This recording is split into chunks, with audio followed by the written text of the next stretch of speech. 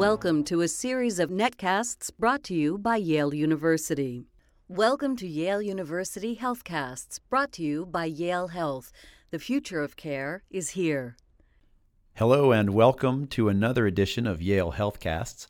I'm Dr. Adam Smith, your host, and joining me in the studio today is Anne-Marie Surcott, registered nurse and health educator in the Department of Health Education and Staff Development at Yale Health. Welcome, Anne-Marie. Thank you for joining us today. Thank you, Adam. I'm glad to be here. Excellent. The fall is the time when students return to campus. It's a time when the leaves change, obviously. There are other things to think about, namely viruses and the flu. So that's why we've asked you to join us today to discuss a little bit about the timing of the flu and what we can do to prevent it. I'd love to talk about that. So I'll start out with our first question, which is why should people get vaccinated for the flu? That's a good place to start, actually. There's two main reasons. The flu vaccine is constantly changing. Therefore, we have a new vaccine every season, so you have to get yearly vaccinations to be protected. The second is to prevent illness, which then prevents lost work time, hospitalizations, and even, unfortunately, deaths from the flu. About 5 to 20% of the U.S. residents get the flu each year, and more than 200,000 people are hospitalized for flu-related symptoms. It's a serious disease, and many people realize in 2009 we had the pandemic, and a lot of people were quite ill from that, including my own daughter. So we know how serious it can be, and to get vaccinated is the best and number one way to prevent the flu. So you've obviously had some personal experience with the flu, and that answers the first question of why someone should consider vaccination. More specifically, who should consider vaccination? Right, who? It's made much easier now. It's ages 6 months and above. We have vaccine available, readily available. No longer have we experienced the shortages that we had in the past. And it is safe for pregnant women. In fact, you want to protect yourself, your unborn baby, as well as the caregivers around those people.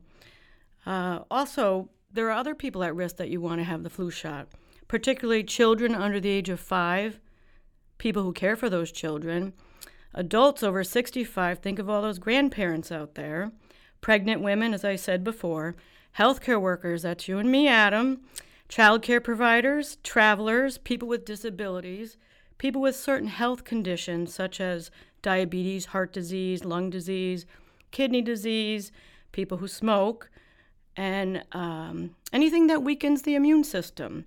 Asthma, as I point out, is the most common medical condition among children and adults that are hospitalized with the flu. So there's a lot of reasons as to who should get vaccinated, and it's pretty much everybody.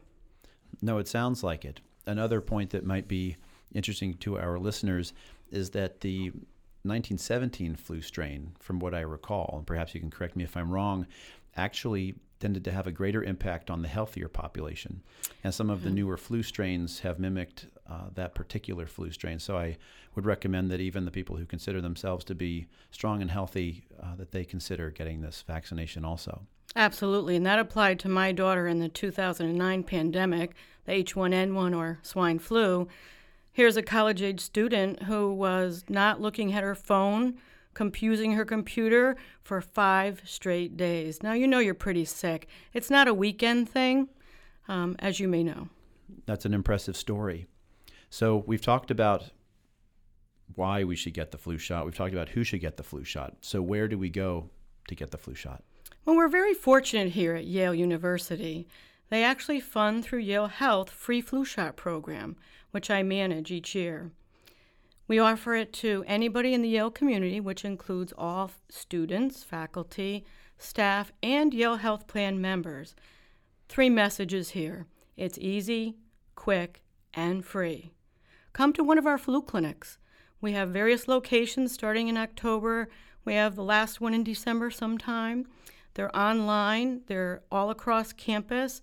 And if anybody's been to them, they know it's a quick in and out, and it's well run and user-friendly, and you might even stop by and hear one of our nurse flu songs. I'll look forward to that. One last question that isn't on our questionnaire here, but maybe of interest to our listeners. Other than a sore arm, are there any significant side effects to the flu shot? They're all pretty minor. You do, of course, like any medication of any sort, look out for allergic reactions. And those you would certainly want to get immediate treatment for, where your tongue or lip swelling, hives, things like that. There's been a lot about people with egg allergy should not get the flu shot. And that's true if it's a severe allergy. Most people now, the CDC has said that minor egg allergies are okay, but always check with your clinician or your doctor to be sure. Excellent. Thank you very much for joining us. I think that rounds out our discussion today, and I'll see you in line for my flu shot. Can't wait to see you, Adam. You can find additional information regarding the flu as well as our flu clinic schedule on the Yale Health website at yalehealth.yale.edu. This has been a Yale University HealthCast, sponsored by Yale Health and the Office of Public Affairs. For more information on this and other health topics, visit our website, yalehealth.yale.edu.